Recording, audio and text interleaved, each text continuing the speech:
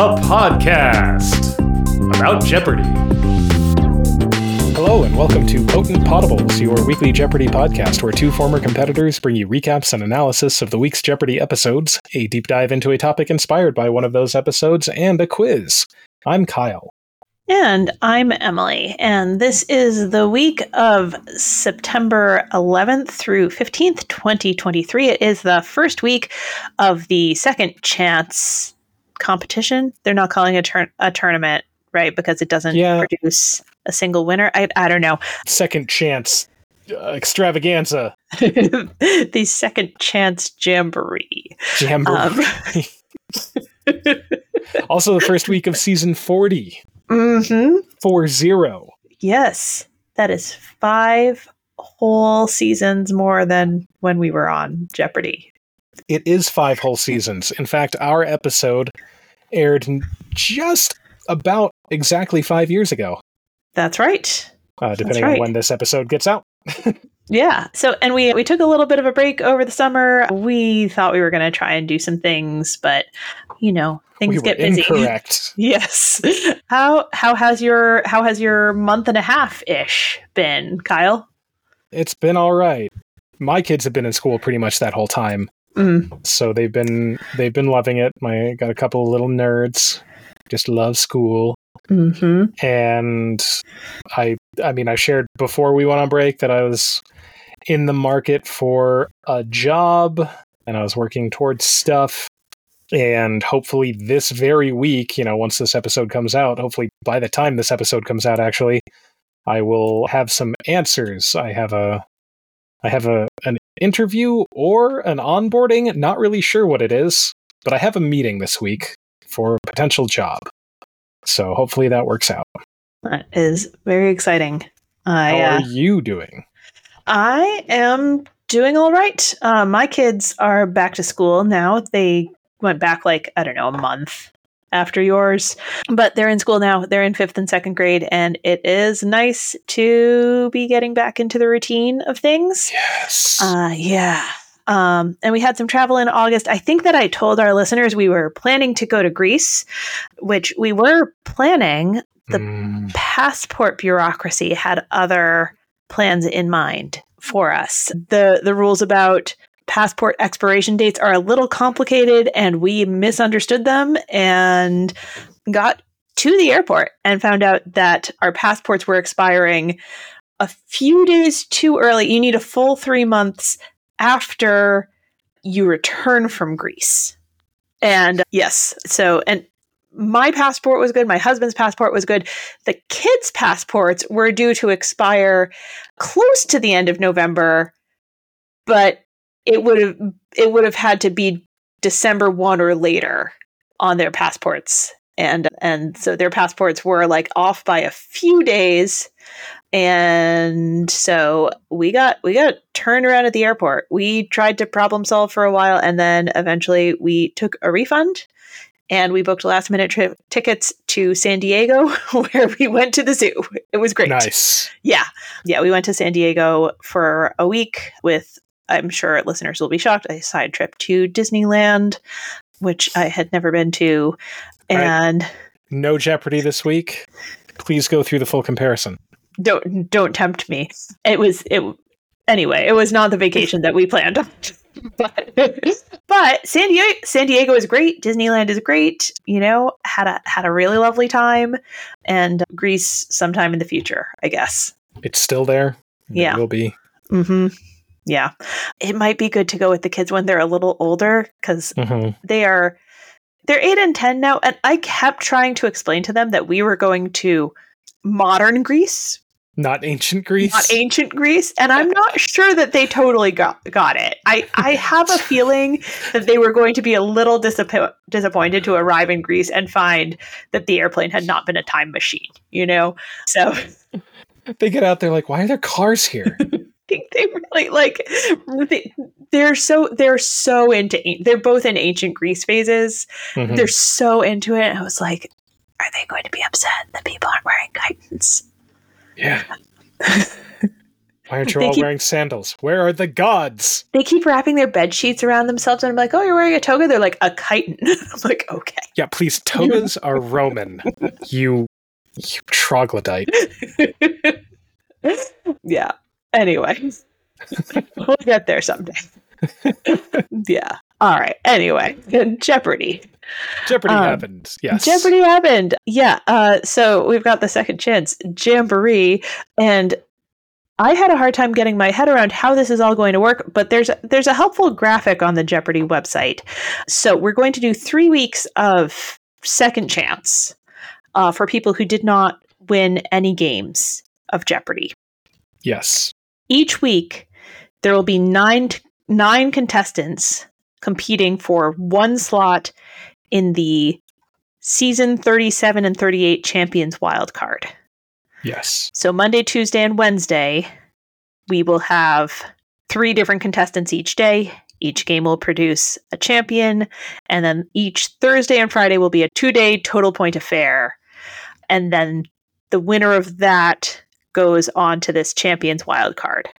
And then we'll see. I'm not sure how they're structuring the champions wildcard. We'll cross that bridge when we come to it. Yeah, it's not clear. Yeah. But it is going to happen eventually. Yes. And the writer's strike continues. Does indeed. So they're using recycled material for this tournament, jamboree, whatever. Although, clearly some of these clues are new, right? Like, we've got something about the Barbie movie, like, just even looking at, like, the Monday game. So, like, I'm curious how this is working behind the scenes. Yeah, I don't know. It's hard to... I mean, they're probably understandably being pretty cagey about it. Right. But... Yeah. I found it helpful to see some commentary. I don't remember where it was specifically, like in which article or like tweet or whatever, from Andy at the Jeopardy fan, mentioning that they also used recycled material during the writer's strike in, gosh, when was that? 2008? 2009, sometime in there. So, so this is not a totally new move on Jeopardy's part. Anyway, so hey, second chance. Let's get into it. Monday, September 11th, we have the contestants Derek Allen, an accountant originally from Cassopolis, Michigan. Gabriel Osler, a scriptwriter from Orinda, California, and Jill Tucker, an operations manager from Molino, Oregon. And the Jeopardy round categories are Science Class, Welcome to Miami, a Latin Bestiary, Sounds Like Food, World of Barbie, and Kin, K-I-N in this case. But it's fun to have Ken introduce. Ken. Yes. Kin. Yeah.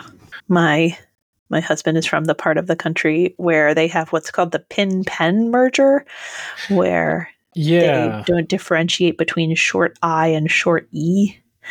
They all kind of come out sounding to me like short I. Mm-hmm. Me too. Yeah. I don't want to make anybody angry, but I would just say because they're saying it the same. No, I think they are. My stepson, Ben, I remember when he was a really little guy, I remember him explaining to me that his name is different from, the kind of thing that you keep your Legos in, even though they sound exactly the same. And I was like, Ben doesn't sound anything like Ben. And he's like, no, it does. Ben and Ben sound the same. No, it super doesn't. Mm-hmm. Yeah. I mean, to me, Barry and Barry sound the same, so... Because they do. Ridiculousness. Ridiculousness all around. Regional accents are interesting. That's one way to put it. Yeah. The $600 clue of Latin bestiary made me chuckle. Instead of its deadly moniker, you can call the creature seen here by this 4-letter Latin name. They showed a picture. Gabriel got it. That's an orca. Not only because of the recent Twitter support for the maverick orcas that are reclaiming the ocean in the name of sea life, but for some reason, my younger daughter, I guess she learned what an orca is. I don't know, but every time we went to a pool, this summer, she decided that she was going to orca slam, which means just belly flop. She just runs full tilt and just flops right into the water. But she wears like a floaty thing, like that goes across her chest. So I think it breaks the surface tension, so it doesn't hurt. But she just face plants over and over and over again and comes up laughing every time. That's great. And apparently that's an orca slam. Orca in case anyone slam. was wondering. Yes. Yeah.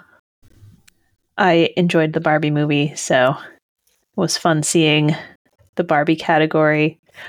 It's good that Derek gave the correct response at the $600 level, but I would have been so tempted to give a joke response. In an immersive and interactive experience, you can enter the world of Barbie and visit this iconic home of hers brought to life. That is, of course, her dream house. There's been a lot of discourse on the internet about the Mojo Dojo Casa house. And the Mojo Dojo, yes. Yes. Yeah, when Ken takes over, I would have been tempted to make a joke, but you can't mess around with joke responses before you've been rolled correct. Right. If you want to win the game, you gotta be a little bit more controlled. Yeah.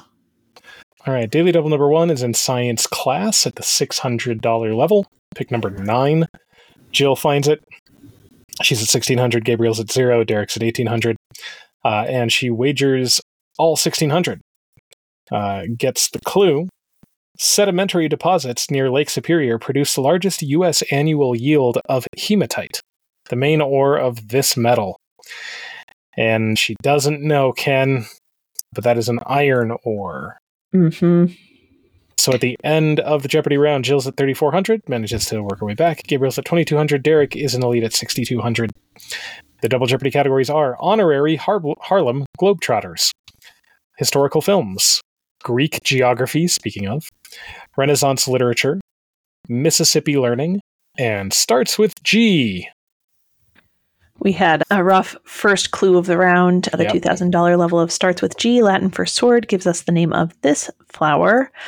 Derek rang in first and went for a flower that starts with G, geranium, but that is not related to the Latin word for sword. And then Gabriel remembered the Latin word for sword and tried what is gladius. What's a gladius? And that is the Latin word for sword, or is it related to it, but is not a flower. And then Jill was the one who brought it all together and remembered that a gladiola or gladiolus is a flower. Is a flower. Yep. Yeah. Which is a big swing at the start of the round. Yes. So, Jill gating, essentially making up $4,000. Mm-hmm. They had a real struggle with the Renaissance Literature category. They got the $400 clue, influenced by Petrarch. Joachim de Bellay, it's a French name, brought this poetic form into French with a collection of 50 of them. That's a sonnet. Gabriel got it. But then the others were all triple stumper. Yeah, I felt for Gabriel, who had the wrong guess at the $1,600 level. Poet Henry Vaughan wrote a book of religious devotions bearing the name of this mount near Jerusalem. Gabriel tried what is Zion. They were looking for the Mount of Olives here. And Zion is a mount near Jerusalem, and often the term Zion is used as a stand-in for the city of Jerusalem, kind of poetically throughout the Bible. And so, that's a very natural answer. And I that's what I would have guessed. I'm not sure if there's a way to know that it's the Mount of Olives from the clue, other than just knowing that particular work of literature, which is not, not an especially well-known one. No, not really.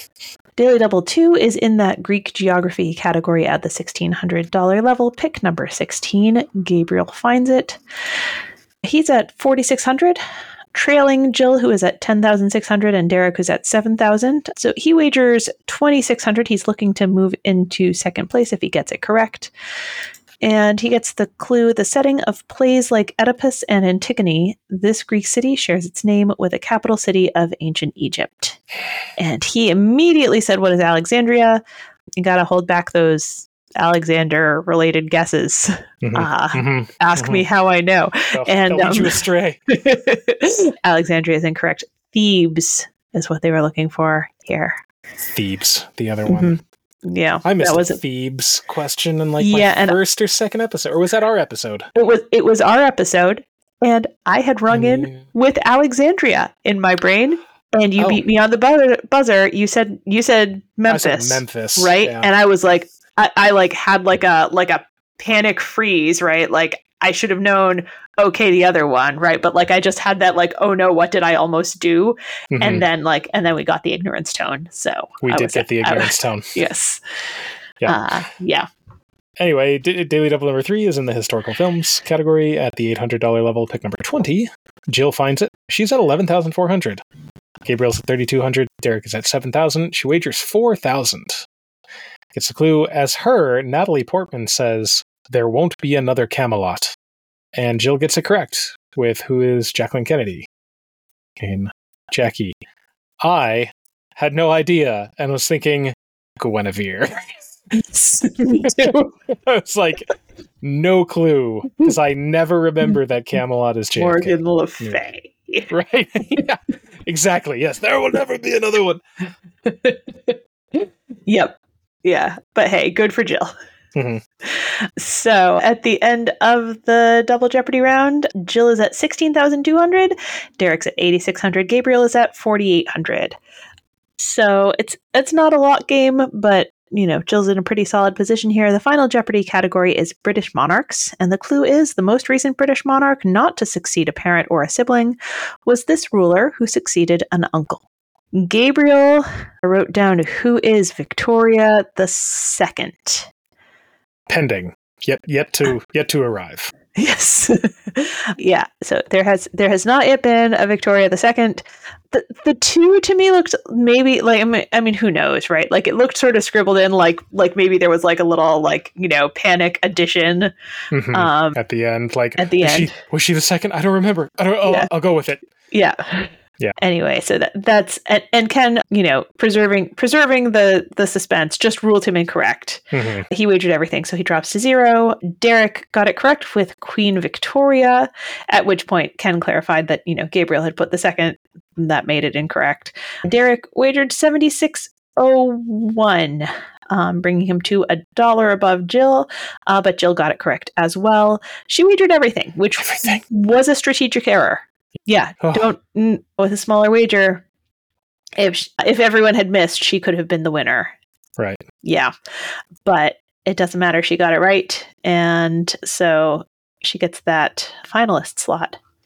That's right. That brings us on to Tuesday, when we have the contestants Susan Schulman, a baker from Greensboro, Vermont, David Mayberry, a magnetics engineer originally from Richmond, Virginia, and Cody Lawrence, an assistant editor from Sherman Oaks, California. And the Jeopardy round categories are the U.S. in 1964, After In Living Color, Pope Per Everything. Swear, like, this is recycled material and they still have to pull this nonsense. With one M in quotation marks. African Capital Haiku, and that's TBD. T-B-D will appear throughout their correct response. The category was all food-related clues that started with correct responses starting with M. Susan is a baker, so she had some background knowledge in that topic, which I think served her well. She got 4 out of the 5 of those. Yeah, and certainly she probably knew Mango at the. Oh yeah, I'm sure 200 just to get in. And probably some of the other contestants knew some of these other ones, but I think it being her field maybe gave her a little confidence, and maybe she knew all of them, and Yeah. I think we had a quiz question a while back. I think I asked a quiz question about the $800 level of that one. This fancy culinary term refers to a mixture of diced carrots, onions, and celery. That is mirepoix. Yeah. I was reading Salt, Fat, Acid, Heat recently, which is part cookbook, but part kind of, like cooking, like memoir. And I was reading about, that many cultures have, a blend of aromatic vegetables that is kind of their common base with its own name. So, mirepoix for French cuisine, but sofrito in a lot of Spanish cuisine. And then there were some others listed as well. So it was interesting to kind of think about it from that perspective. Yeah. The African capital haiku was interesting. It was fun. I'm glad that the contestants all got them, because some of them are a bit harder, but you should know your world capitals, just in general. But, as we have said many times, Jeopardy contestants often struggle with Africa in general. So it was good to see that they did well. Yeah, absolutely. Daily Double number 1 is in that African capital haiku category at the $100 level. Cody finds it at pick number 11. He's at 2,400 with David at 1,600 and Susan at 2,200. He wagers everything and gets the clue: Western Port City. It's named for a president. 90s Civil War. And he gets it correct with Monrovia in Liberia. So at the end of the Jeopardy round, Cody's at 6,800, David is at 4,200, and Susan is at 7,000. And the double Jeopardy categories are Quite a Fox, The Sporting Life, Influenza, Georgia on My Mind, Play People, and Stuck in the Middle Word with You. We had a triple stumper at the $800 level of Quite a Fox that I don't know if perhaps contestants thought it was too obvious. The clue is General Cornwallis called this commander of the Continental Army the Old Fox. That's George Washington, who was the commander of the Continental Army. I will tell you where my mind went is to the Swamp Fox. Jean Lafitte. Wait, was he also known as the Swamp Fox? I was thinking of... Is that a different person? I'm thinking of the Swamp Fox from the War of 1812. I was thinking of Francis Marion, who... Oh! Yeah. Was he the one that, there was the Mel Gibson movie? Was that the Patriot? Yeah, I think so. Huh? Was that based on... Francis Marion is a guy. Yes. Anyway, I was like, there's the Swamp Fox figure from the Revolutionary War, but that doesn't really fit. And that's kind of where I got stuck for, while they were trying to puzzle it out. So I don't know if anybody who was on stage went down that particular route, or if they just thought, Washington is too obvious, or what. Maybe. But who knows? Huh. I really thought Jean Lafitte was known as the Swamp Fox, but maybe he wasn't. Maybe I just conflated those two things, and I don't know why I did. His nickname apparently is just the Terror of the Gulf. The Terror of the Gulf. Well, that's a pretty good nickname, though. Yeah. But it's not what I thought it was. Yeah. Anyway, today I learned. I can never bring this term to mind when it's time to. The $2,000 level of Quite a Fox. The 19th century Fox sisters played an important role in this ism that gave people hope of communicating with the dead. That's spiritualism, which is an interesting movement. And then the name is too generic. It's too, well, yeah, because being spiritual means a lot of things. Right. Yeah. So I can never, I know, I've read, things about that movement. I feel like I know a little bit about it, but then the name just doesn't match up with it in my mind. The $600 level of Georgia on My Mind, I always have to remind myself, in early April, Augusta played host to this. And David got it. That's the Masters. Yes. Now, I know it's always at Augusta, but when I was young, I knew that Augusta is the capital of Maine. So I was like, oh, the Masters is played in Maine. And then when I was much older, I learned, no, it's played in Georgia. And I'm like, I have to I don't know, it's hardwired into me that it's played in Maine. And I have to remind myself every time, no, it's not. No, it's not. It's in Georgia, because why would you play golf in Maine? I mean, I'm sure people do, right? If they're from Maine. Well, yeah, but yeah, they're all sad while they do it, because it's all windy and rainy. Yeah. I'm sorry. It sounds like I'm hating on Maine. I really have no feelings toward Maine at all. I mean, I'm not going to go to bat for Maine here today. I don't think I've ever been to Maine. It's been one of the few. Yeah. I've spent a little bit of time in Maine, but I don't know. It has a lot of coast to it, but like it does. Yes. Yeah. I should probably I probably shouldn't like hate on Maine, but like you're a lot closer to it than I am. Yeah, there's like when you read like old like books set in Great Britain, and like they're always like taking the children to the shore for holidays, but like it's cold and it's like, you know, like the weather is like bracing, and it's like they're taking these kids on these like vacations that are going to like, I don't even know, like build character because it's unpleasant to swim there, you know? And like, I already live too far north for it to be really pleasant to swim. Like, why would I drive 4 hours norther? So those are my thoughts on Maine. I've heard Acadia National Park is nice. I have also heard that. Yeah. All right, Daily Double number 2 is in the Georgia on My Mind category. It's pick number 1. We missed it. It's the $2,000 level, and David finds it. He's at 4,200. Cody's at 6,800. Susan's at 7,000. He bets it all. Gets the clue. In 1998, a National Prisoner of War Museum was dedicated at this site of a notorious military Civil War prison, and he gets it correct with what is Andersonville. Mm-hmm. And Daily Double number 3 is at the $1,600 level of influenza. David finds this one as well at pick number 12. At this point, he is at 12,800, just 200 ahead of Susan. Cody's back at 6,800. He wagers 4,000 and then I think sort of regrets not wagering more as he sees the clue come out. Early reports of this national flu appeared in the uncensored press of the country, which was neutral in World War I. And he gets it correct. It is the Spanish flu. So going into Final Jeopardy, these are high scores. Cody's in third place at 10,800. Susan is at 18,200. And David is at 24,800. The Final Jeopardy category is mythological places. And the clue is Paradise Lost says it's aboard and the flood of deadly hate. And in Dante's Inferno, it's fed by a gloomy brook. And they all three got it. Cody wrote, what is the Styx? And he wagered everything. So he doubles up to 21,600. Susan also got it with what is the River Styx?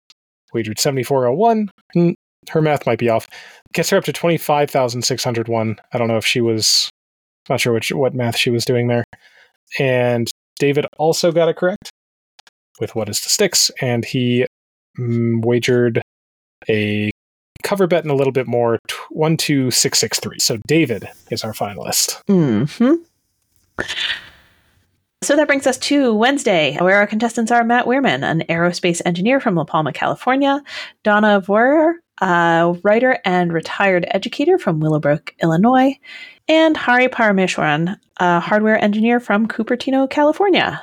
And the Jeopardy round categories are mammals, eyes in your stars. Each of these famous people have a first name beginning with the letter I, not last name. The state of Congress, I'm just a Bill, Billy, or William. Straight fire, and 3 consecutive consonants. Straight fire, was it just... It's straight fire. It's things that are cool. Things that are cool? Okay. I guess. I guess. I honestly, I don't know. I don't really get it. But that's because I'm old. Yeah. And also, these things aren't that cool. I don't know. Yeah. I'm not sure that anybody who uses the slang term straight fire would be like L'Oreal's colorista. Mm-hmm. Like that's what you use when you're of it. Like, I'm not even sure my generation is using L'Oreal colorista. Maybe we are. I don't know. But like, I feel like that's like a grandma, like drugstore brand, right? Like that's like, yeah. But everything old is cool again. I don't know. That's true. The kids are listening to, Blink 182 or whatever. Yeah. Good. They should. It's great music. Yeah. the $600 level of mammals, I totally forgot this. I don't know if it was, subconscious or not. Pan-troglodytes is the scientific name for this close relative of humans and bonobos.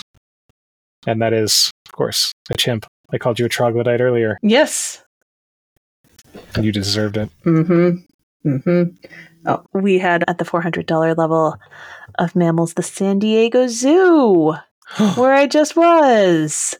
Welcome to... Was the question about you? No, much better. Welcome to its first pair of these from Australia, Snugglepot and Cuddlepie, in 1925. And you might be thinking to yourself, I know that the San Diego Zoo is the only place outside of Australia where there is a live platypus. But that has nothing to do with the fact that these are koalas.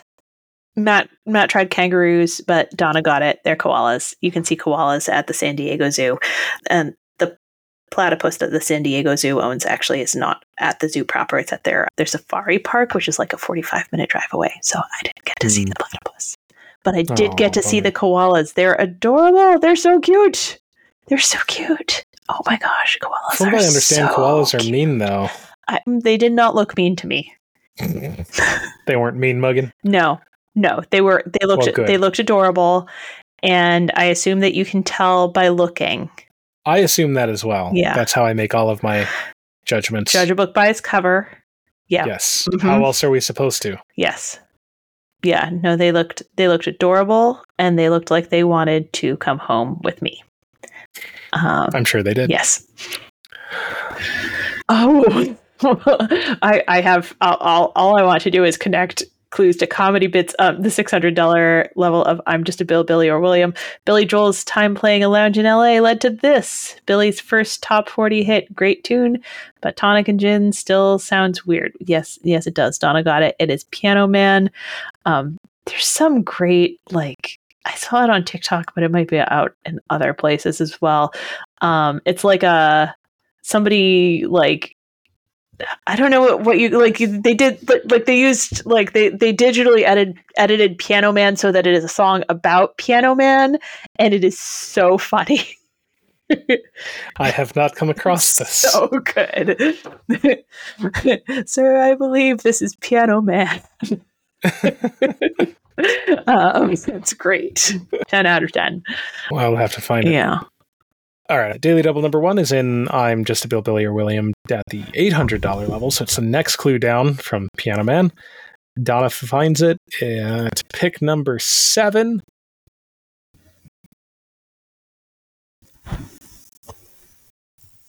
She's at 600, Hari's at 2400, Matt is at negative 800.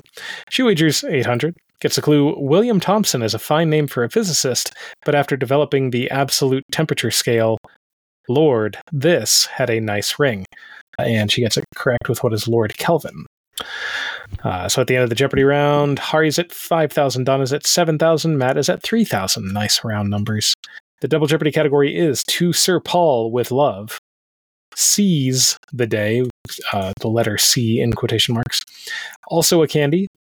Pueblos Mágicos, or Magic Cities, as designated by the Mexican government. And we have a novel title and 15-letter words. There's no way that congratulations has as many letters as bioluminescence. There's absolutely no way that's Seems true. like it should, right? Or prestidigitator. Or prestidigitator. By the way, good job to Hari for coming up with legerdemain. Good word. Great word. So proud of him for having that on the tip of his tongue. Very unfortunate. Similarly, Hari, he had so many good but wrong guesses. The $1,600 level of And We Have a Novel title. This numeric title required that each censored letter bear the censoring officer's name. And he tried 1984, which,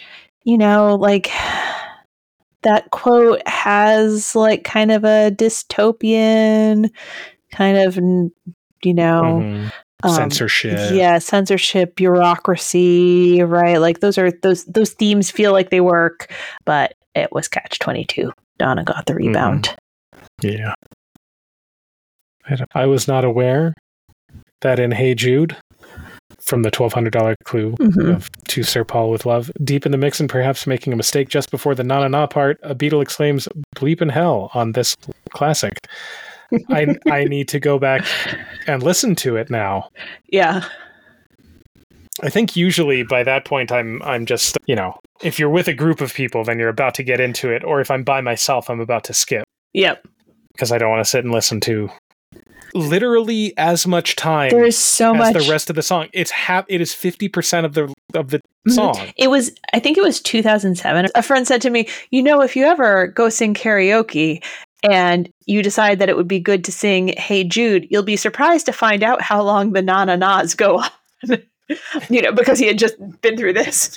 Had to ask me how I know. Had to hang in there. But since then, I have had numerous opportunities to see people make that mistake. They just go on forever.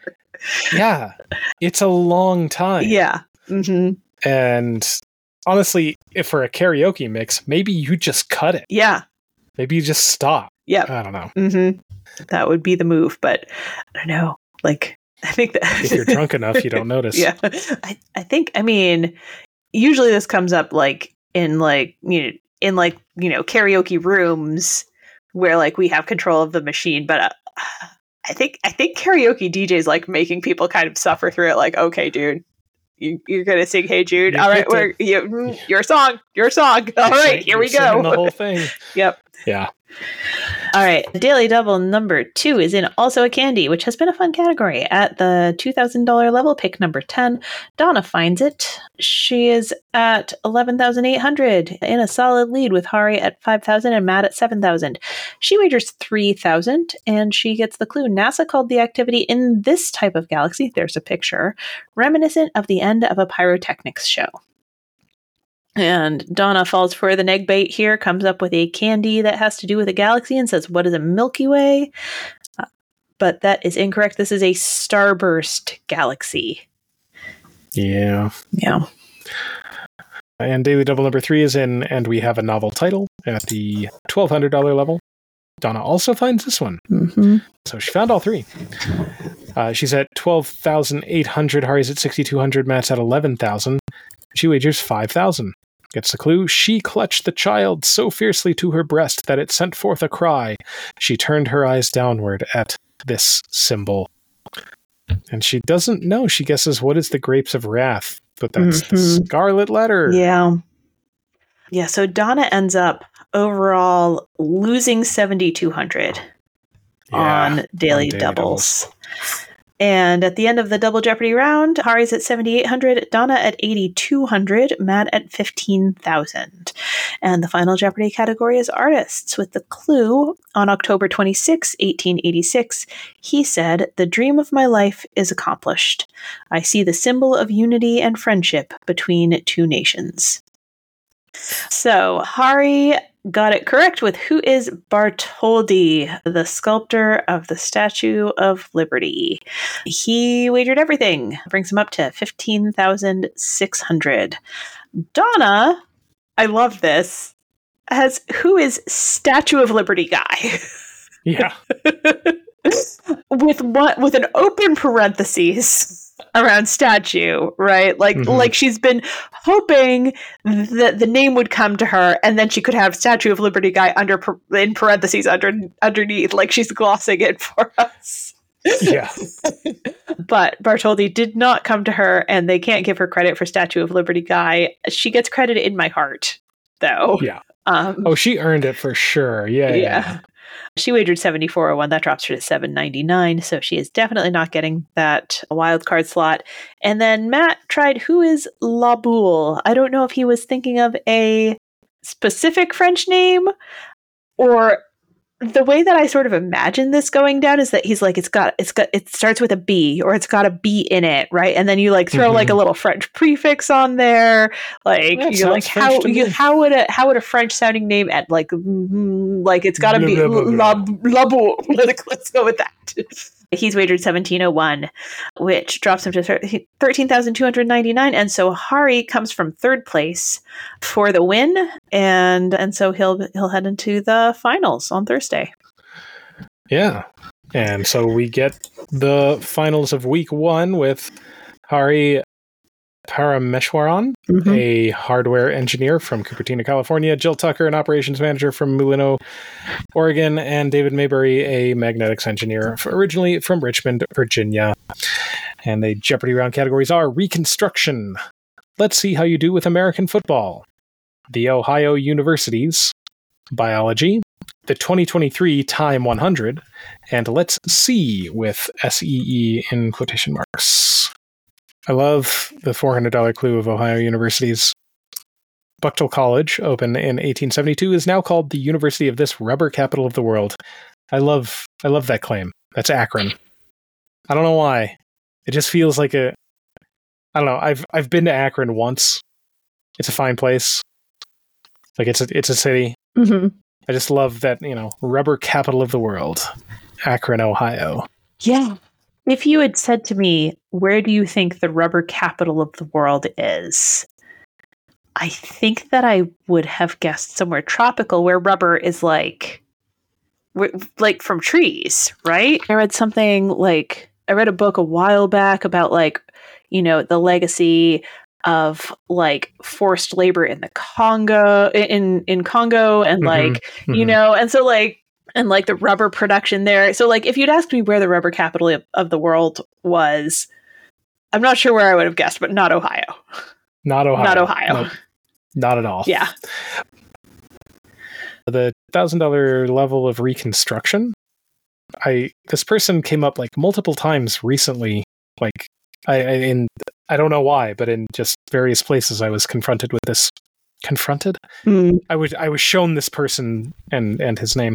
In 2023, USS Chancellorsville was renamed after this Black Civil War hero and Reconstruction era congressman, and that's Robert Smalls. Mm-hmm. Which I now knew because I just kind of stumbled into that person, and I don't know why or how. Yeah. Maybe because it was the recent renaming of the Chancellorsville. Yeah. Yeah, I don't know anything about him. I don't really either, other than his name and those facts. Yeah.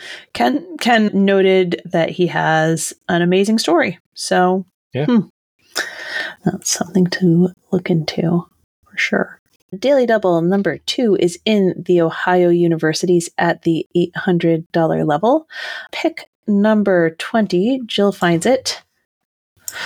She's at 1,000 with David at 7,800 and Hari at 1,600. She makes it a true daily double, which is definitely the right move in this situation, and gets the clue. In 2012, this Ohio University opened its May 4th Visitors Center to place a 1970 event in historical, political, and social context. And she gets it correct with Kent State. So at the end of the Jeopardy round, David's in the lead with 9,400. Jill is at 2,800. Hari is at 2,200. And the double Jeopardy categories are Reconstruction, same category title, different meaning here. Pop culture, alliterative geography, hip hop literary references, speechifying with ing in quotation marks, and such colorful language. We had a triple stumper at the $2,000 level of speechifying that I thought was interesting. Emmeline Pankhurst. To the shame of the British government, they set the example of blank, sane, resisting human beings by force. And Hari tried what's denying.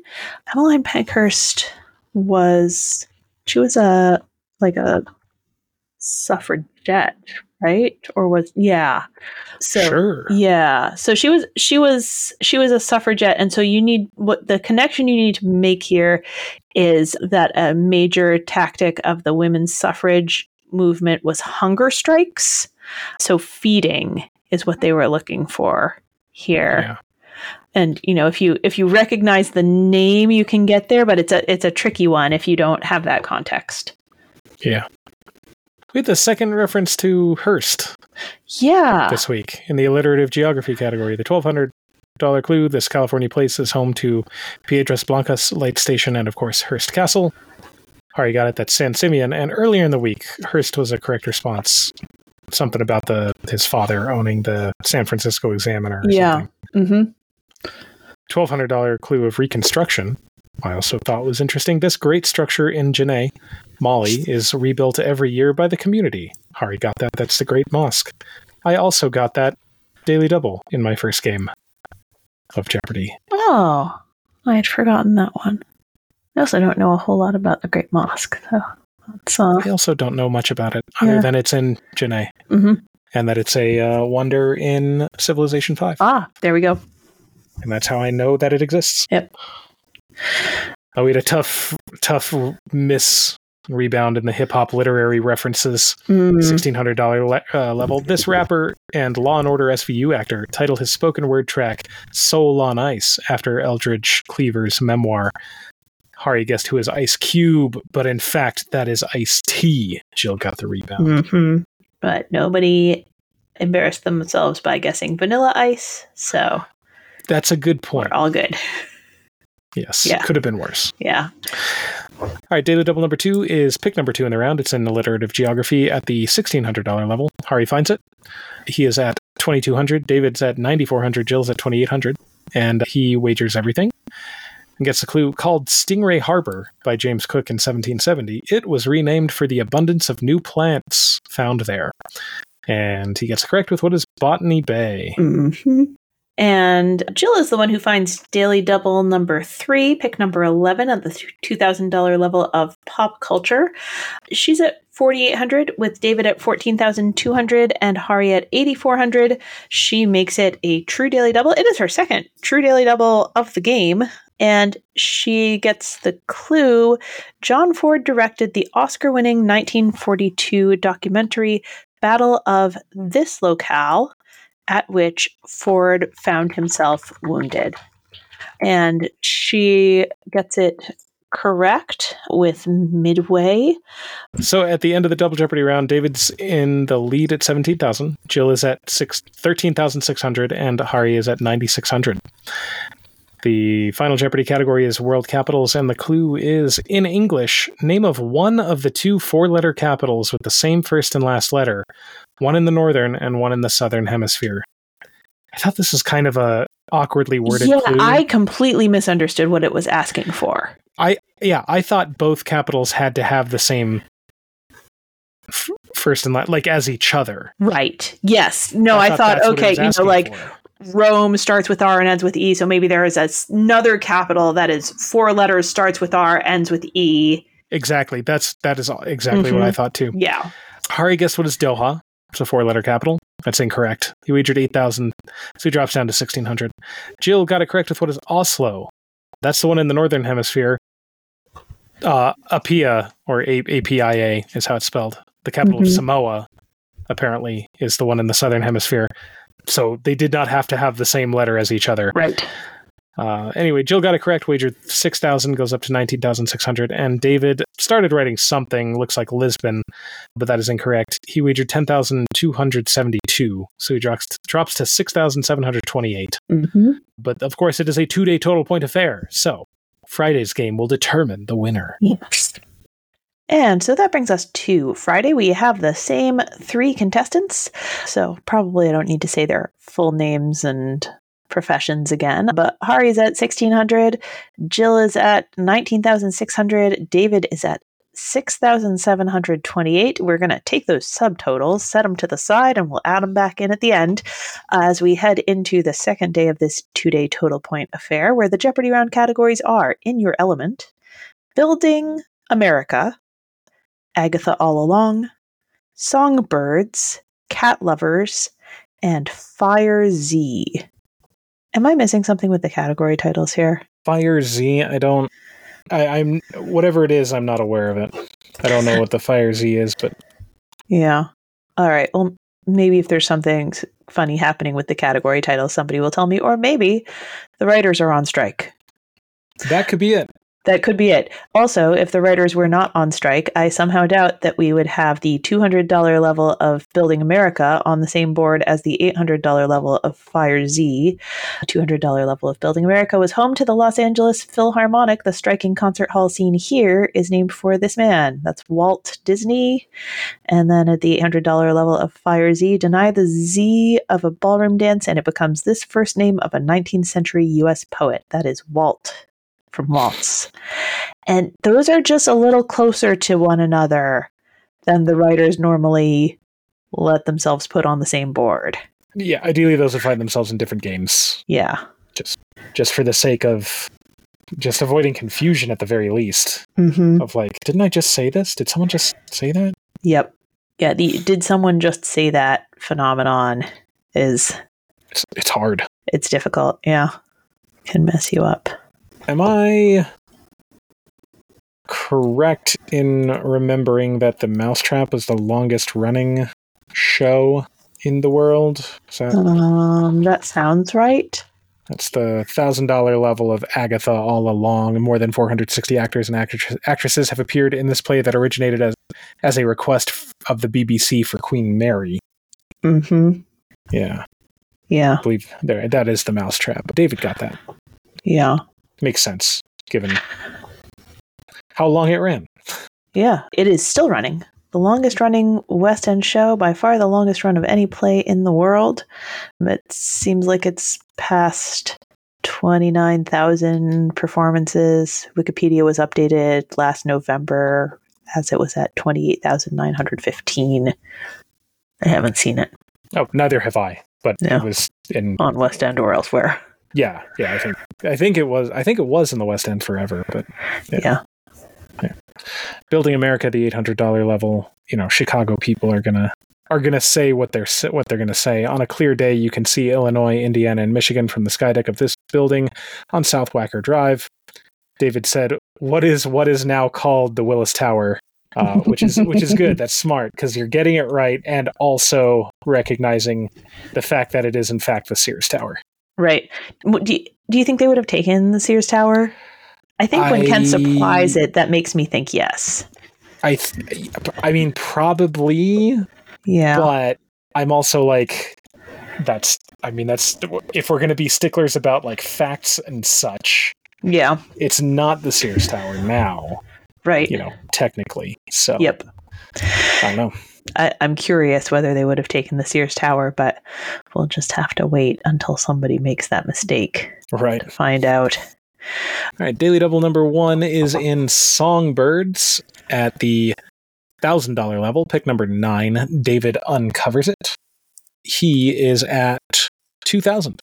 Jill is at 800. Hari's at 2,400. He wagers all of it and gets the clue.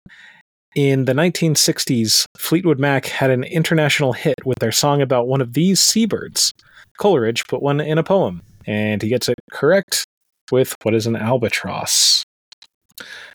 So at the end of the Jeopardy round, David is at 6,400, Jill's at 3,000, Hari has made a move up to 6,800. And we have the Double Jeopardy categories Monet, currency, from B to F, B in quotation marks and F in quotation marks, celeb lit before and after, thirst, and trap. Had just a disappointing triple stumper at the $2,000 level of that before and after category. Rowling's Whiz Kid has trouble with a certain rock and a chilly WWE star. I mean, we could probably get Harry Potter and the Sorcerer's Stone, but nobody got Stone Cold Steve Austin. Mm-hmm. Unfortunate. Yeah. That's such a fun one. I mean, that would be... Who's the author who does, like, Pride and Prejudice and Zombies and... Oh, yeah. That feels like something that someone, like that would do, Mm-hmm.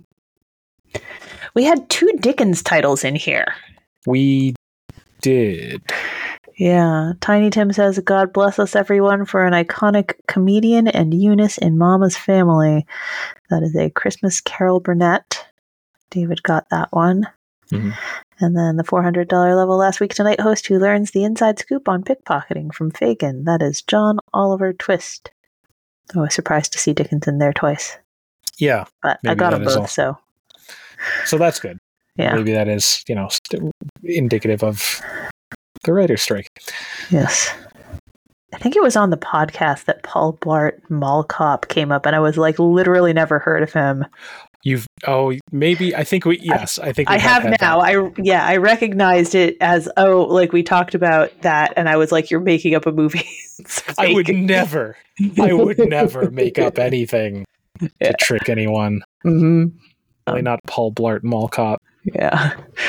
Paul Blart portrayer takes a ride on a really big piece of fruit. That's Kevin James and the Giant Peach. I don't think I'd watch that. Yeah. Or read it, I guess. Yeah. We find Daily Double number 2 at the $1,600 level of Trap. Hari uncovers it. It's pick number 9. He is at 15,600 at this point. He's way up. David is at 7,600. Jill's at 5,000. He wagers 5,000, and he gets the clue. In World War I, the Lost Battalion lacked food and medical supplies while trapped behind enemy lines in this forest. He tries what are the Ardennes, but we are looking for the Argonne here. Yeah. And Daily Double number 3 is the next pick. It's over in the $1,600 level of Thirst. So Hari finds it. He just dropped 5,000. Everything else is the same. He wagers 3,000 on this one, gets the clue.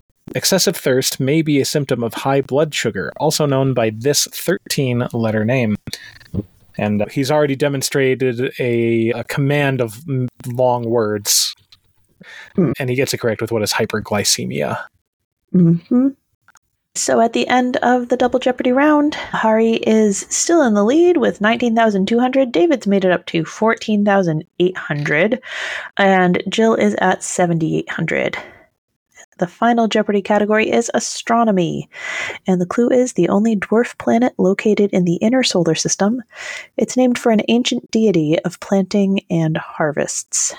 Jill tried what is Demeter. That is not correct, but she also wagered nothing. So she stands pat, and her 7,800 is added to, whatever she was that I said earlier, bringing her up to 27,400 for the 2-day total point affair. David figured it out. What is Ceres? I know the dwarf planets because my kid went through like an astronomy thing, I mean, maybe I would anyway because I'm a nerd, but there was like a short obsession with Ceres and Eris and Haumea, and yeah. So Ceres is the one. His wager is 14,800, giving him 29,600 for this game and 36,328 for the 2-day total point affair. And Hari got it correct as well, wagering 16,000, which brings him up to 35,200 for the day. And 36,800 for the win. Yeah. So he comes from a pretty distant third to get that Champions wild card spot. Yeah. Yeah. Yeah. So that's the week. We'll do this whole pattern again next week, and then we'll do it again the week after with second chance competitors. I kind of like this format where it's tournament-ish, but they keep it all within the week, right? Yeah. Like Monday to Friday, we've kind of had a narrative arc. Mm-hmm. I agree. Yeah. I find it, I don't know, refreshing, easy to follow, I guess. Yeah. Yeah, I do. I like it too. Yeah. So hey, this is the point in the middle of the episode when we remind you that we have a Patreon. It's patreon.com/potentpotables. And you can go there if you want to help us out with the costs of making the podcast. And I remember that I still owe you all a story time about the time I found a Luger gun in the church. So... But we have other stuff on there besides the long promised, as yet undelivered story time. We try and put our quiz questions up there every week after we record, while we're editing and so on, so that if you are a Patreon supporter, you get a chance to see those and try your hand at them while we're getting the podcast ready to go live. And we really appreciate all of you who are helping us to not lose money on our hosting and our software and all of that kind of thing. Thank you so much. We really appreciate it. Yeah, and thank you for sticking through with us through our unannounced hiatus. Yes. Also, yes, I know you. you're, from a purely capitalistic perspective, you were throwing money at something that was not providing a product, so we appreciate that as well. Yeah, definitely. And there are other things in the world that are more important than our podcast, so we don't like to ask for money without acknowledging that, and we put some of the causes that we care about in the show notes. So, Kyle, do you have a guess about what we're talking about today? I have 5. Okay. So can I do 3 of those 5? Yes. Okay. I think 3 is a good number. Yeah, I mean, it's a new season. We want to, change things up by doing exactly the same thing that we have done for the last 4 years. Yeah.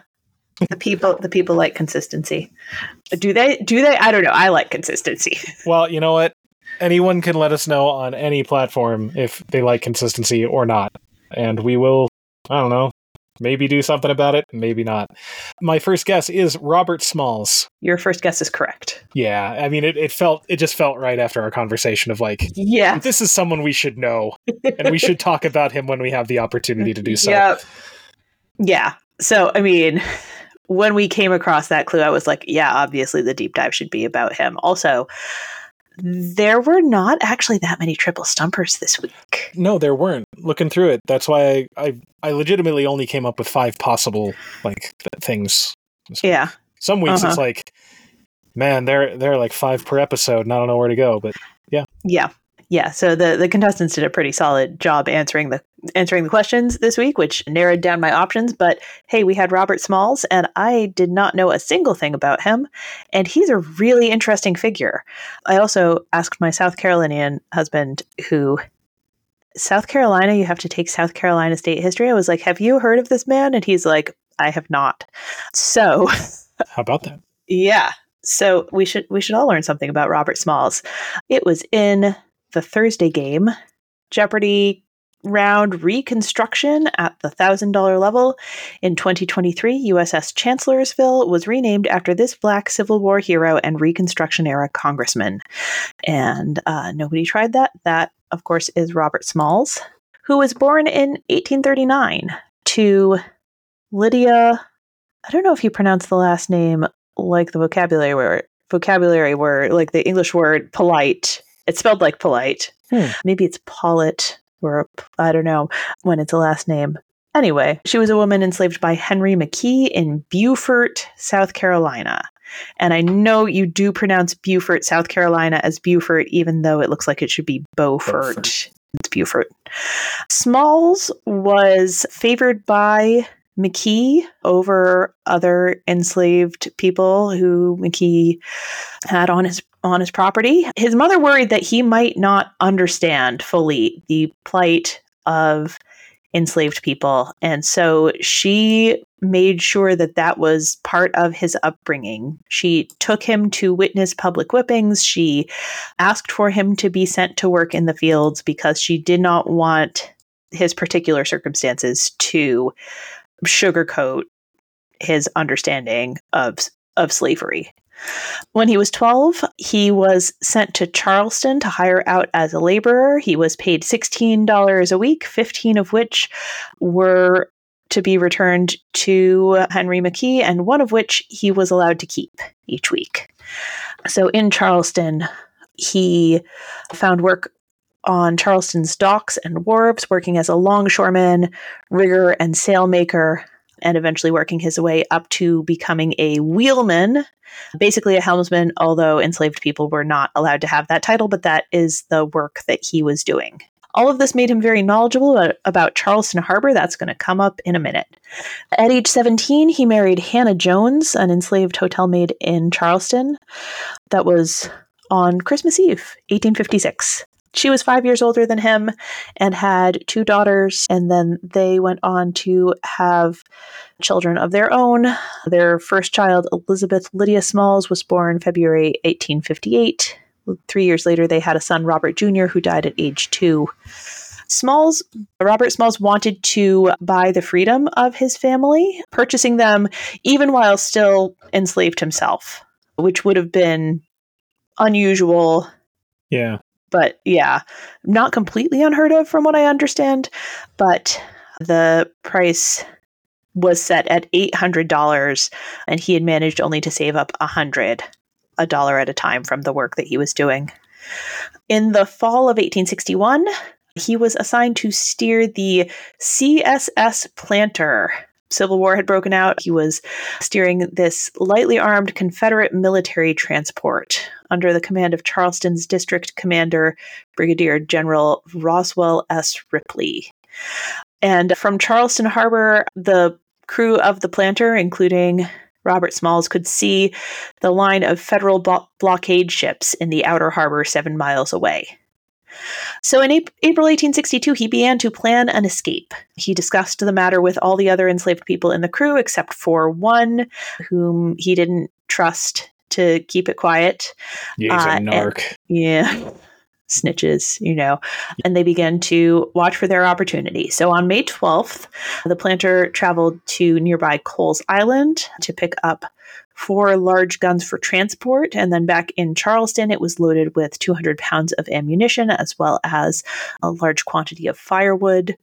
And that evening, the Planter was docked as usual at the wharf below General Ripley's headquarters. The 3 white officers disembarked to spend the night ashore, leaving Smalls and the crew on board, as was their custom. Before the officers departed, Smalls asked the captain, Relia, if the crew's families could visit, which was occasionally allowed, and he approved on condition that they depart before curfew. So when the families arrived, the men revealed the plan to them, which caused some alarm. It was a risky plan, understandably so. But they came around and were ready. At some point, 3 crew members pretended to escort the family members back home, but then circled around and hid aboard another steamer. And at about 3 a.m. on now May 13th, because we've passed midnight, Smalls and 7 of the 8 enslaved crewmen made their escape to the Union blockade ships. So Smalls put on the captain's uniform and a straw hat similar to the captain's hat. He sailed the Planter past what was then called Southern Wharf and stopped at another wharf to pick up his wife and children and the families of the other crewmen who had been hidden aboard this other steamer. And then he guided the ship past the 5 Confederate harbor forts without incident. Yeah, nice. There were various signals to communicate with these forts. So he had learned or memorized the right signals and gave the right steam whistle signals at checkpoints. The Planter sailed past Fort Sumter at about 4:30 a.m. It was the most heavily armed of the Confederate forts and tended to be manned by the most suspicious soldiers, so Fort Sumter was of particular concern. As the Planter approached the fort, several men urged Smalls to give it a wide berth, to really, kind of steer clear, mm-hmm. And Smalls refused, saying that would arouse suspicion. And so he steered the ship along its normal path slowly, as though, everything were normal. And flying casual. Yep. Fort Sumter flashed the challenge signal, and Smalls gave the right response signals. There was a long pause. They thought that Fort Sumter was about to open fire, but finally the fort signaled that all was well, and Smalls sailed his ship along out of the harbor. And so the alarm was only raised after the ship was beyond gun range, when Smalls turned, instead of, I think there was like an island that they could have been turning toward to, I think, deliver their supplies. And instead they turned toward the Union Navy fleet and replaced the ship's rebel flags with a white bed sheet. Nice. Yeah. So they were sailing toward the Union Navy. The Union Navy did not know what was going on. So the USS Onward it was not fully light outside yet. The USS Onward was preparing to fire on the ship when eventually, through the darkness and, fog and whatever, they saw the white flag. And a witness who was on board the Onward reports, one of the colored men stepped forward and, taking off his hat, shouted, "Good morning, sir. I've brought you some of the old United States guns, sir." So the Onward's captain, John Frederick Nichols, boarded the Planter. Smalls asked for a United States flag to display, and he surrendered the Planter and its cargo to the U.S. Navy. The ship itself and a description of Smalls' actions were forwarded by Nichols to his commander, Captain E.G. Parrott. While the ship and the artillery it carried were valuable assets, even more valuable were the documents on board, the captain's code book containing the Confederate signals, and a map of the mines and torpedoes that had been laid in Charleston's harbor. Ooh, nice. Yes. Also on board, of course, was Robert Smalls himself with his extensive knowledge of the Charleston region's waterways and military configurations. So Captain Parrott forwarded the Planter to Flag Officer Samuel Francis DuPont at Port Royal, and Smalls gave detailed information about Charleston's defenses to DuPont, who was the commander of the blockading fleet. Federal officers were surprised to learn from Smalls that only a few thousand troops remained in Charleston to protect the area. They had assumed that it was many more, but many of those troops had been sent on to Tennessee and Virginia. The intelligence that Smalls provided allowed Union forces to capture Coles Island and its string of batteries without a fight on May 20th, a week after Smalls' escape. And the Union would hold the Stono Inlet as a base for the remaining 3 years of the Civil War. Smalls quickly became known in the North as a hero. He was invited to travel to New York to help raise money for formerly enslaved people, but DuPont vetoed the proposal, wanting Smalls, kind of his expertise on the ground. And Smalls began to serve the Union Navy, especially with his detailed knowledge of mines laid near Charleston. Smalls did go to Washington, D.C. in August 1862, with the encouragement of Major General David Hunter, the Union commander at Port Royal, along with, I think there were other people involved in that trip, but they wanted to persuade Lincoln and Secretary of War Edwin Stanton to permit African American men to fight for the Union. And Stanton soon signed an order permitting up to 5,000 Black soldiers to enlist in the Union forces at Port Royal. Smalls worked with the Navy until March 1863, when he was transferred to the Army, piloting boats for both branches. There's some ambiguity about his status with the military, and we'll get to that. This question of, what was his role exactly? Was he a civilian? What did he think? What did the leadership think? He went to Philadelphia, supporting what was known as the Port Royal Experiment, an effort to raise money to support the education of formerly enslaved people, and began there to learn to read and write himself. He went in December 1864. He brought the Planter to support Sherman's army in Savannah, Georgia, and then returned with the Planter to Charleston Harbor in April 1865 for the ceremonial raising of the American flag at Fort Sumter at the end of the Civil War. He continued to pilot the Planter, serving a humanitarian mission of taking food and supplies to freedmen who had lost their homes and livelihoods during the war, and on September 30, the Planter entered the service of the Freedmen's Bureau. So Smalls' position.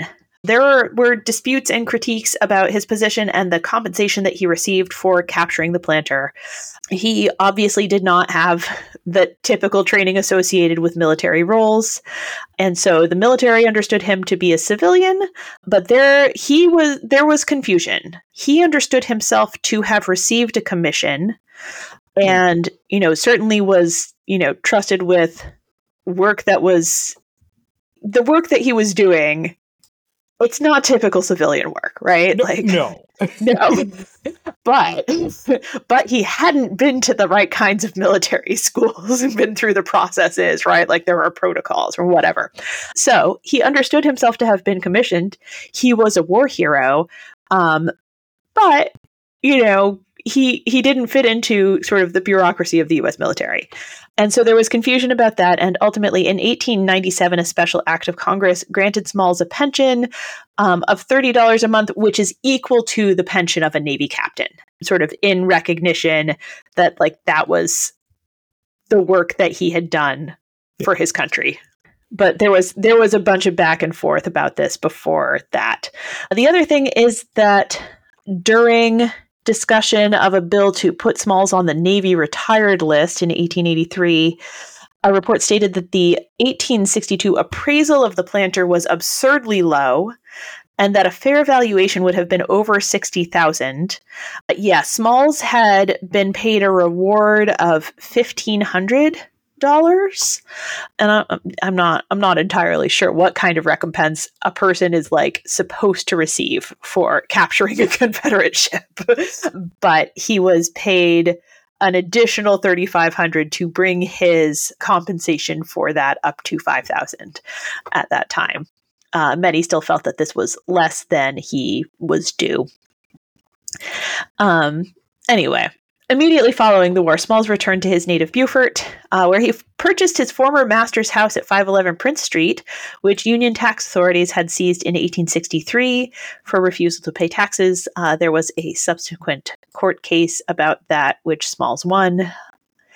His mother, Lydia, lived with him for the remainder of her life.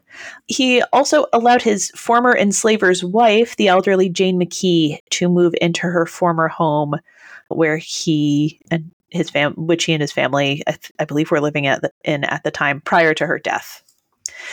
In 1866, he went into business in Beaufort. With Richard Howell Gleaves, Philadelphia businessman.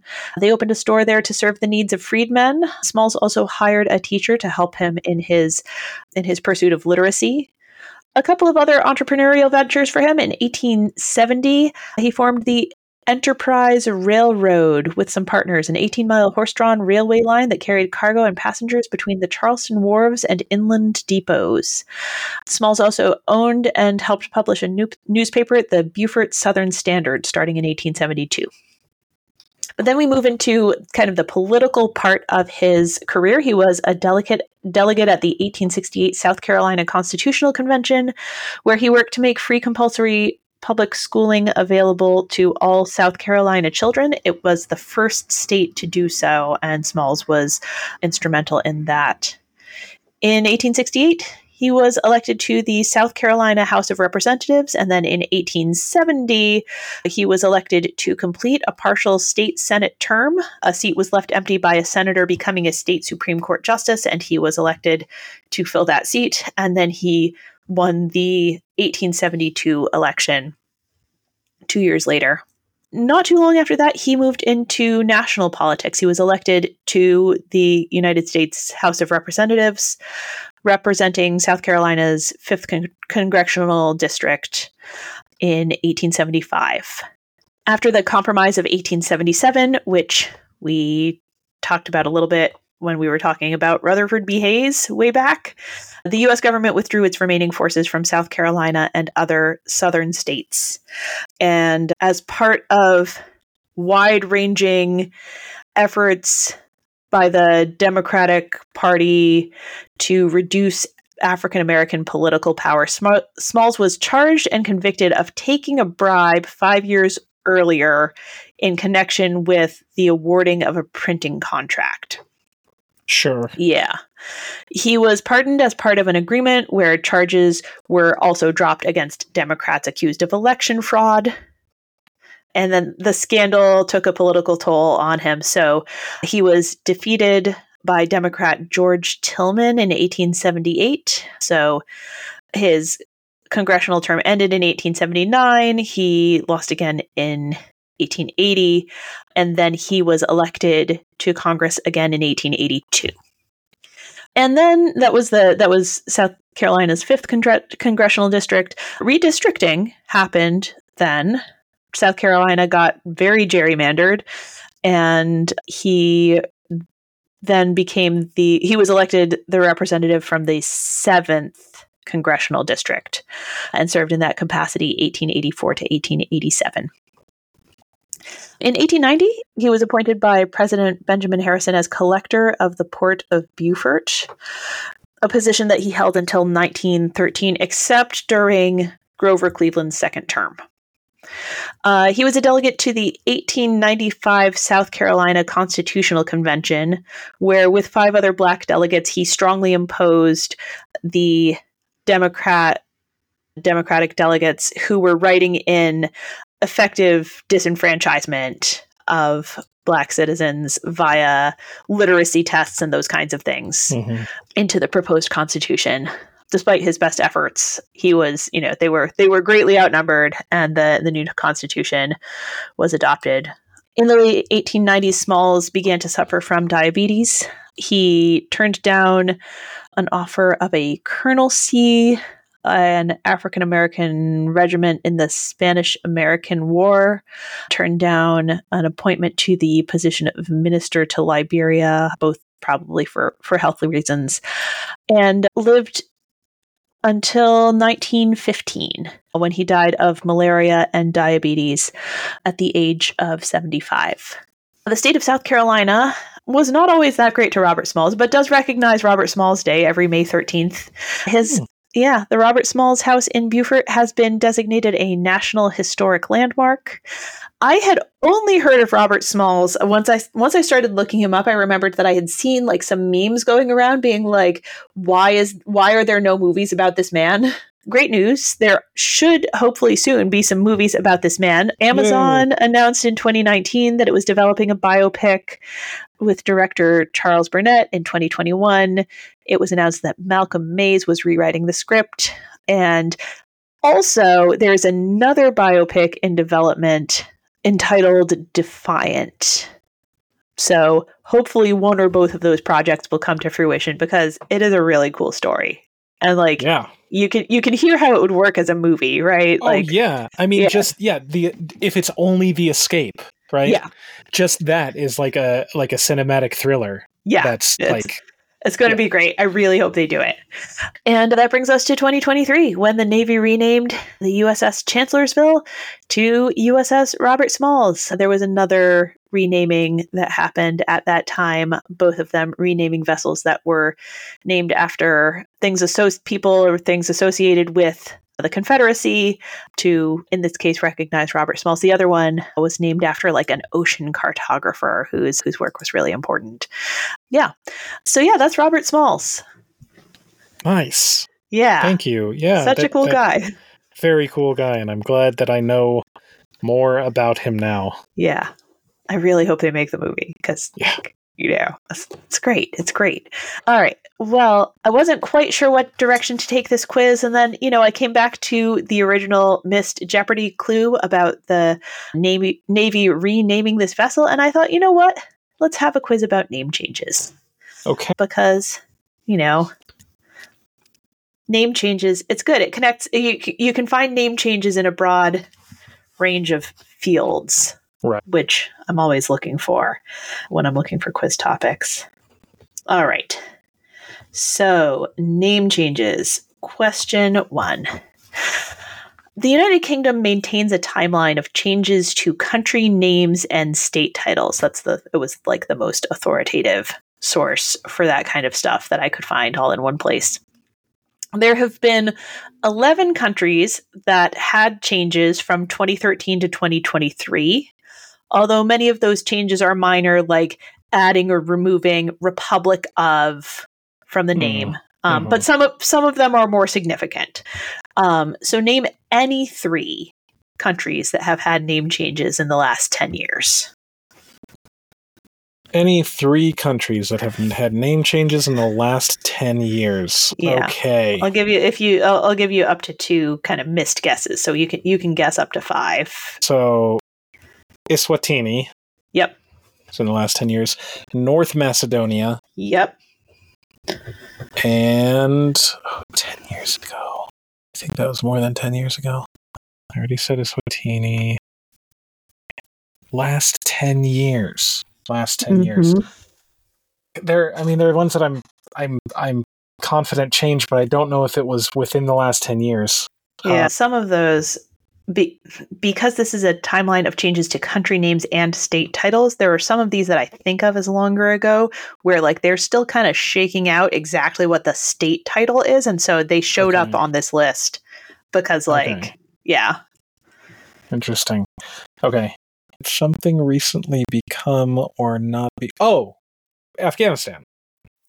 Ooh, I don't have Afghanistan on this list. Oh, okay. This is getting me, this last one. I think I have a hint on one of them. Okay, so I've guessed 3, right? You've guessed 3. Okay. Yeah, and you've got 2 more guesses. And there's one where really the name and the pronunciation stay almost the same, but it's like mostly a spelling change. That one was in the news not too long ago. I also will say you've ruled out Europe prematurely. Okay. Let's see. Jeez, this is really hard. I should have made it just 2. Is it like all or nothing? I think I'll do 5 points for 2. I felt like the third one is the hard one. I mean, there were several. I can see several of these that I'm like, oh, he might go for that one. In fact, including one that you've already said out loud and dismissed. Yes, Libya. Yes. Woo. Okay. All nice. Right. Libya is not one that I thought you were going to. Thought it was likely. Libya became the state of Libya. In official nomenclature. That was not on my list of likely ones. My likely ones, the Republic of Turkey, now spelled T-U with the 2 dots over it, R-K-I-Y-E. That's right. That was in the news. Yeah. Yep. Other ones that I thought might come to mind for you. Myanmar that's been kind of shaking out over years. Okay. So the UK had... In 2019, there was like more adjustment to the country name and the state title of Myanmar. And Czechia, the Czech Republic, wants to be called Czechia. Oh, officially. No. Okay. Officially, okay. Yeah. I see, because like on Sporkle quizzes, it always says that. Instead of when you type in Czech Republic, it says Czechia. Yep. And I'm always like, oh, I wonder if I guess that's just like their name for themselves. Yep. I didn't realize that was like an official... Yeah, that is officially... That's cool. Yep, okay. Yep. And then other ones that you would be unlikely to get. The Federated States of Micronesia became Federated States of. Iceland dropped like Republic of or something. Republic of Cabo Verde, they asked to be called Cape Cabo. Verde. Yeah, not Cape Verde. The UK had some adjustments to exactly how Burkina Faso is stylized or whatever. And then the Federal Republic of Somalia has had like adjustments to exactly how it's referred to, but those were not likely. But like if you'd produced one of those, I couldn't be like, well, it's not a significant enough name change, right? I would have had to take it. Somalia crossed my mind, but I wasn't sure. Yeah, because like unrest, right? Yeah. All right, hey, 10 points. That you really had to work for that one. Sorry. Question 2. Before getting its now ubiquitous name in 1997, this technology, product, whatever, was created in 1996 by Larry Page and Sergey Brin with the name Backrub. Ubiquitous technology product. Not sure what to call it. Technology. You know what? I made the other one really hard. Let's not beat around the bush. This website called Backrub. Yeah. I mean, the internet has a lot of stuff that could be. This now ubiquitous website. I mean, is it just? I was hoping the name of the creators would get you there. I mean, I recognize the names, and I'm like, is it that? Is it that simple?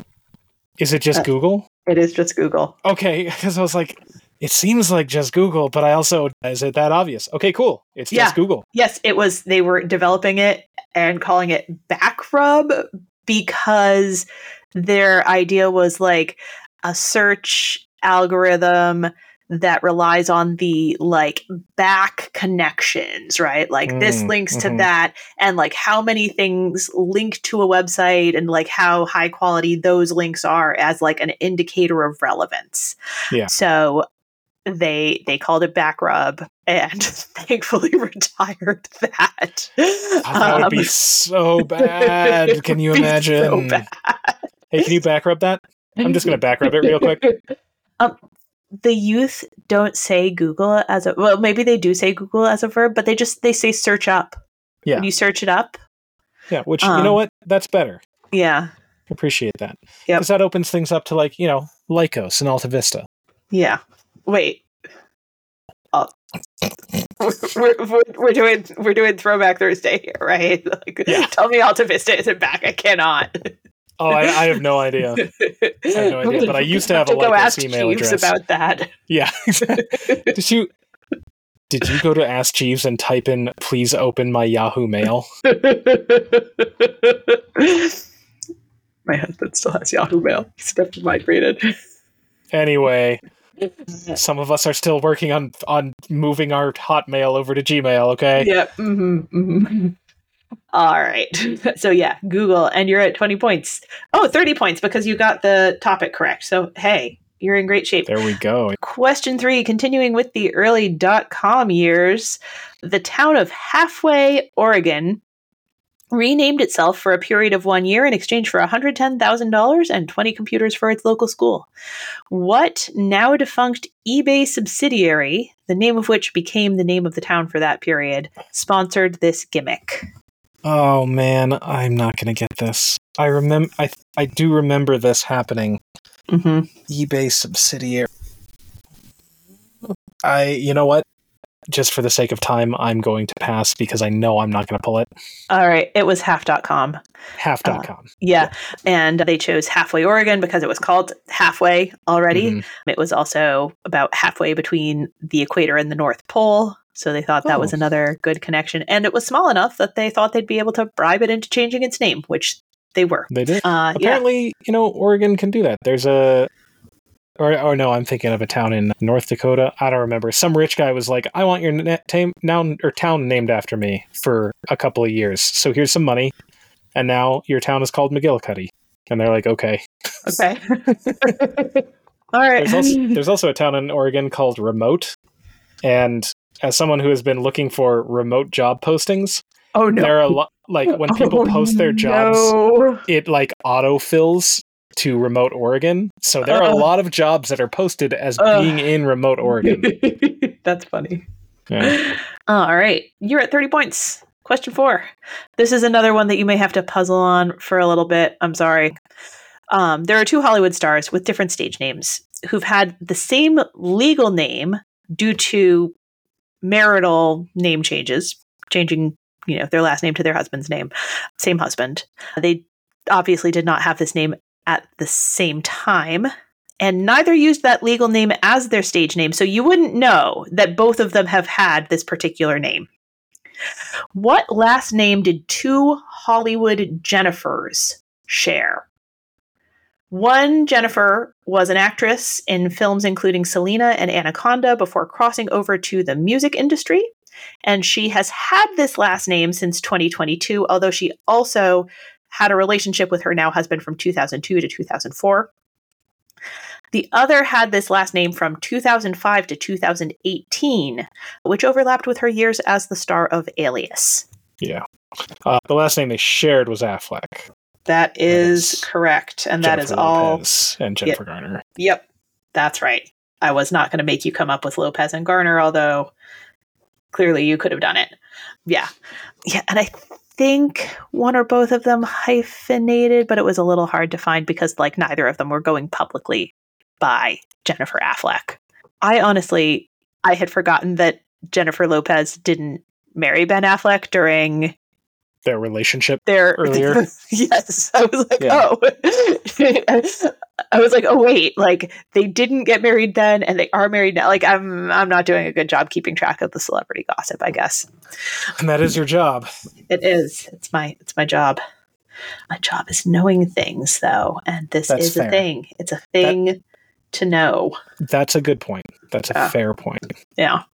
Some clown was on Facebook again recently making fun of trivia questions for not being, in his opinion, relevant or interesting because they had to do with pop culture. So, right, of course. Yeah. Of course. Yeah. So, but hey, you knew the thing. Good job. Question 5. I don't know how to write religious history questions, but hopefully we're doing it. Hopefully this one will do okay.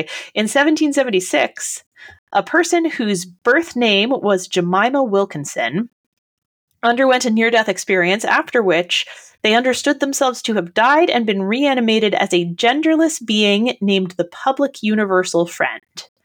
With this new identity, they traveled throughout the Northeast, preaching and attracting followers. Although their theology was rejected by much of the tradition from which they came, they are associated most strongly with what religious movement? Oh, jeez Louise. Let me say, what religious movement founded by George Fox? That also doesn't super help me, but I mean, that kind of does, because, like, calling yourself a friend makes me think of the Society of Friends, but I think that's older than that. Oh, I could be wrong, though. 1776 is earlier than I might be picturing. Or calling themselves, I realize they are genderless. Mm-hmm. But also, like, universal makes me think of, like, universal Unitarianism, Mm-hmm. Universalist Unitarianism or something, and I feel like that's more... Maybe that's more recent, though. Yeah. But are you saying as in it is more recent? Oh, or I am me? I'm following your logic. Okay. I'm neither confirming nor denying anything. And, embracing a I don't know, like, genderless being of, like, pure spiritual energy or whatever, that does seem more like a UU thing than like, because the Society of Friends is like Quakers, right? Or like congregate. Yeah. No, it's more like Quaker. Oh, yeah. That wasn't confirmed.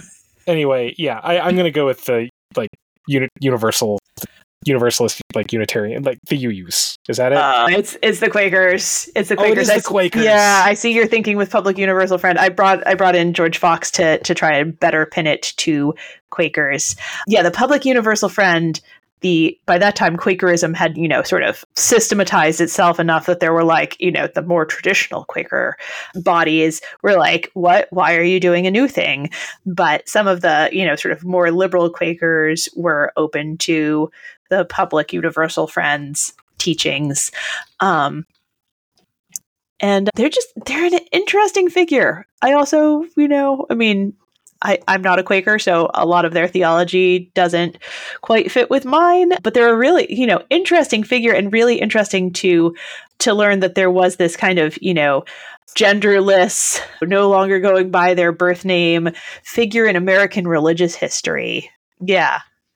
Yeah, but coming out of the Quaker movement, and not exactly Quaker, but closer to Quaker than anything else. All right, so you are still at 40. And we're going to call the final category Creepy Crawlies. Creepy Crawlies that got a name change. Nothing is coming to mind, so I'm going to go 30 points. Okay. For 70 points, if you are correct. In July 2021, the Entomological Society of North America removed the former common name of a certain invasive species from its list of common names due to its inclusion of a term that is regarded as an ethnic slur against the Roma people.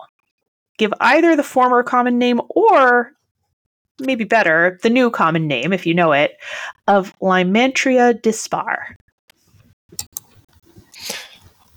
Well, the term is gypsy. Mm-hmm. And I'm trying to think of a creepy crawly that has gypsy in it, but it is not ringing any bells. Creepy crawly may give you the impression that this one doesn't fly, which would be incorrect. Yeah, creepy crawly implies that it doesn't fly. It does, in fact, fly. I mean, some beetles fly, right? Is it a gypsy beetle? Does that sound right? Gypsy wasp? Is that a type of wasp? I just talked about wasps, but I don't remember gypsy wasp being one of the wasps I talked about. I'm trying to go back through that. Were you thinking this is a slam dunk because I just talked about wasps and it's a wasp? Gypsy... It's an invasive species. Gypsy, I don't think... Butterfly? Gypsy... Dragonfly? I don't think we do, because I feel like I would know about them. Gypsy. Oh, is it a gypsy moth? Yes, it's a gypsy moth. Okay, yes. Yeah. We don't really get gypsy moths out here. We get miller moths by the billions. The absolute billions. Ew. Nice. All right, I got it. Yes. Yeah, you got it. 70 points. And now known as the spongy moth. Ooh. Yes. Like that. Spongy moth. Yeah, renamed the spongy moth as its common name in reference to the spongy mass of the egg casing. Oh, cool. Yes. Yeah. Thanks. As opposed to, right, like, I mean, it was a rapidly spreading invasive species that was not wanted, right? And that is how it got its previous name, is because, like, just like the gypsies, yeah. Again, the name should have been changed. I understand. Yeah, no, it's good. Yeah, but hey, 70 points, nice job. Thank you. You guys probably don't have spotted lanternflies out where you are either, do you? We don't. We have unless that's the same thing as like the Japanese beetles. Oh no, it's different. Our big invasive species is Japanese beetles. I don't know about those ones. Yeah, spotted lanternflies came in like the last couple of years, and they are everywhere now. But what we do have going for us in getting rid of them is that they have a very bright red coloring, so they're easy. They're easy to find, but there are a ton of them. Well, hey, this was fun. 70 points. Nice job. Yay! Yeah. Yes, thank you. Thank you for getting us back in the swing of things. Yes, we're back. It's felt good. And hey, listeners, I hope it felt good to have us back in your earbuds or on your speakers or, whatever. So thanks for spending the time with us. Make sure to subscribe wherever you get your podcasts. Leave a rating or review, unless you want to tell us off for taking a month and a half long break, which would be understandable, but hey, don't leave it in the reviews, please. Yeah. You can put that in the Patreon after you give us some money. Yeah. The Patreon is patreon.com/potentpotables. And if you have friends who are Jeopardy fans, let them know about us. You can all find us on Facebook at Potent Potables, on Twitter at Potent Potables 1, or I guess X. Ugh. I should have done that name change, except I don't want to. No. Anyway, our email address is potentpotablescast@gmail.com, and our website is potentpod.com. And we'll be back next week with another week of Jeopardy Second Chance. So until then, may your minds be quick and your buzzers be quicker.